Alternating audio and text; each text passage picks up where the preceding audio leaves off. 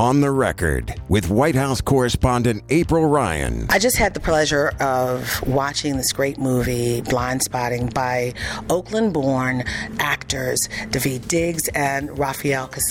Thank you for talking to me. I mean, this is amazing at a time such as this. This was 10 years ago that you had the concept, and now for a time such as this, when you have all of these police-involved shootings and the mindset has changed over the last 2 years, it's not necessarily as prominent, even with the video.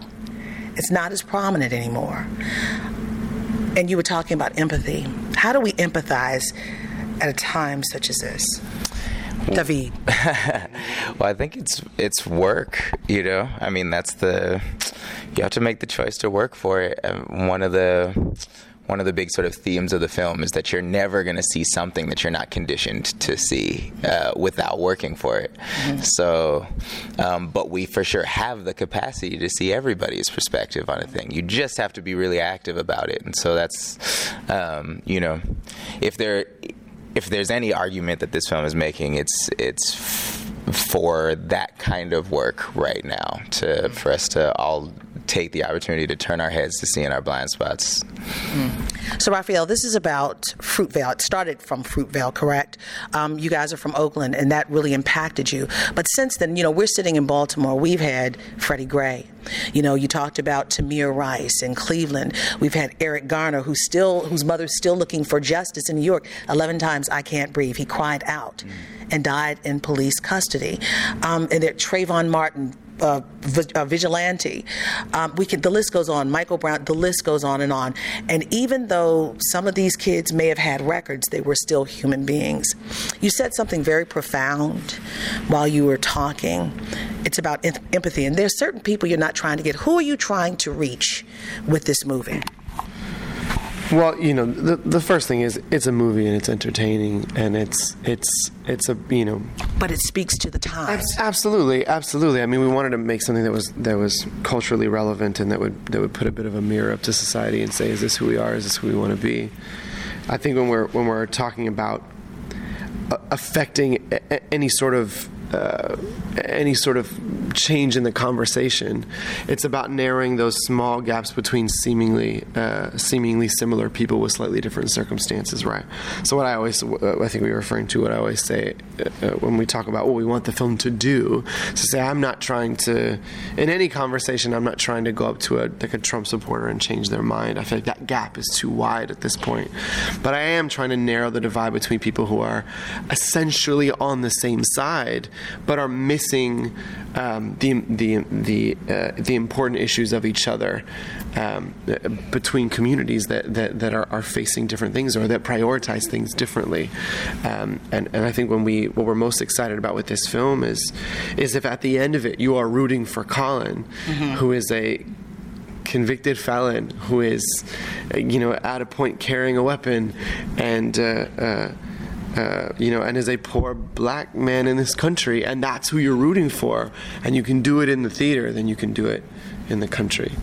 Well, as someone who has followed history for the last 21 years up close, as you guys know, you were talking about the memes that you've watched with me and... We've watched the real videos. We've also watched the real videos. Okay. Less of the memes than the real videos. That's true. Okay, so I'm a nice person. I'm a news nerd. Are you? Okay. Yeah. Sometimes it's called self-care, But let me say this, as someone who has studied history, particularly for the last 21 years, watching that movie, you kept taking me there, and I was like, oh my God. I mean, everyone I was watching, they had their hands on their heads, they had their hands on their mouths. I was screaming, Lord Jesus, just make them leave.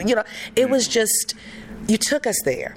Everyone does not have a clean record, but I thought about the Kerner Commission, and Daveed, you've been in a play about history, Hamilton, that's still gripping the nation, gripping the world, with the story of this historic, one of our founding fathers, who was flawed. I think about our nation that's still trying to grapple with this issue. I think about 50 years ago, the Kerner Commission report that came out. You guys know about the Kerner Commission report? There were a lot of cities in the nation that were on fire because of police involved issues in the community. And that was 50 years ago. LBJ came up with this 11-person panel to create this report. And then in 2018, you guys have got this movie that you started 10 years ago, and it's still happening. History repeats itself. If anything, do you think that this could shed light on some dark spaces? I mean, Oakland, Baltimore, Cleveland, New York. Well, it can hopefully start a conversation or help with a conversation that's potentially uncomfortable.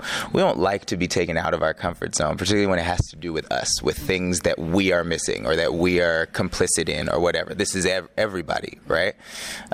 What art is good at is giving us a thing to talk about that's outside of ourselves, that's external.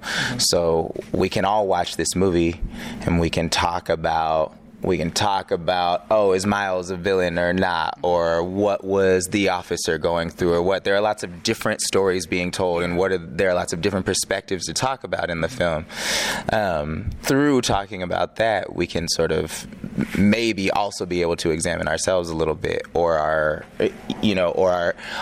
situations a little bit, our voting practices a little bit, things like that, right? But it acts as a surrogate.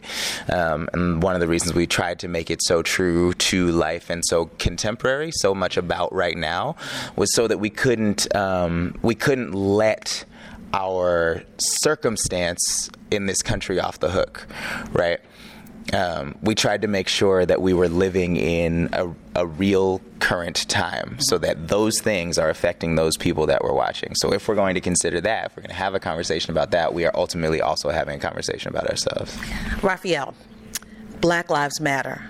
But also, and I don't want to give the story, I don't want to, spoiler alert, I'm not going to give it out.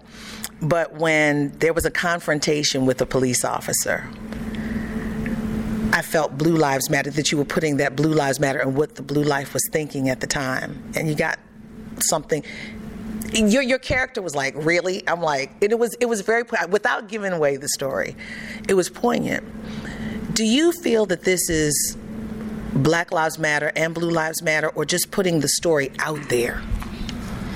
Well, I know it's deep, right? Blue Lives Matter is a super problematic phrase because it's really just to shut down a movement, and it's not actually to advocate for anything, so it's a bullshit phrase to begin with. But I do think that we did not try to, there's a police officer in the film. It is not his story.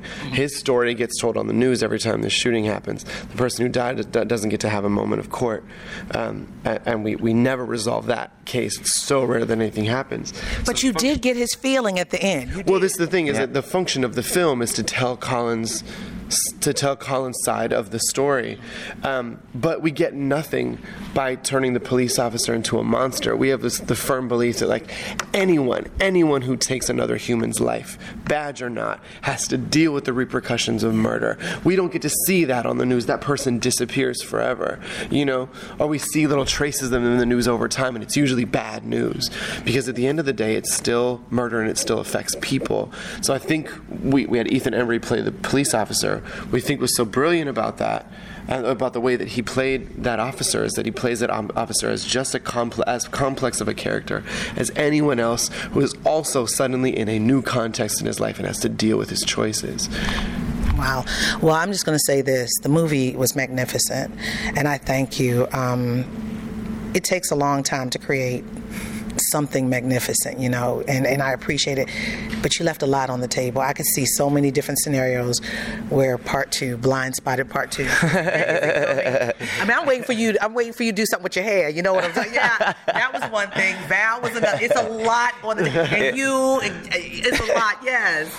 I mean, we're trying to get this one out right now, and then we can start thinking about what's next. But I think there are so many stories in this world to be told, right? And hopefully, if a bunch of people go and see this one, then that also not only opens the door for more blind spots, but for more stories like ours, and for more stories from more storytellers who we don't often hear from, who also have important stories to tell, who have been working for many, many years on getting those stories told, right? The more, and we're standing on the backs of Fruitvale stations, and of Get Outs, and of, and of Moonlights, and of all other films that took a long time to happen, that were from storytellers that we didn't know necessarily were folks who we needed to have stories from. So, I think a big part of the work we're interested in right now is how do we shine the spotlight on other storytellers telling other sides of the story. We've told this one, and it's a very small piece of a very large existence. Rafael? That part. All right. Well, I'm going to say this. I'm going to put a big spotlight on this because this movie, everyone, Black, white, Jew, Gentile, Protestant, Catholic, everyone needs to see this. I thank you guys. Thank you so much for being here. So much for being here. Thank you. With this week's On the Record, I'm AURN White House correspondent April Ryan. Don't forget to subscribe to On the Record on iTunes, Google Play, SoundCloud, Stitcher, or any other podcast directory. If you like what you hear, leave a 5-star review. On the Record, a product of American Urban Radio Networks.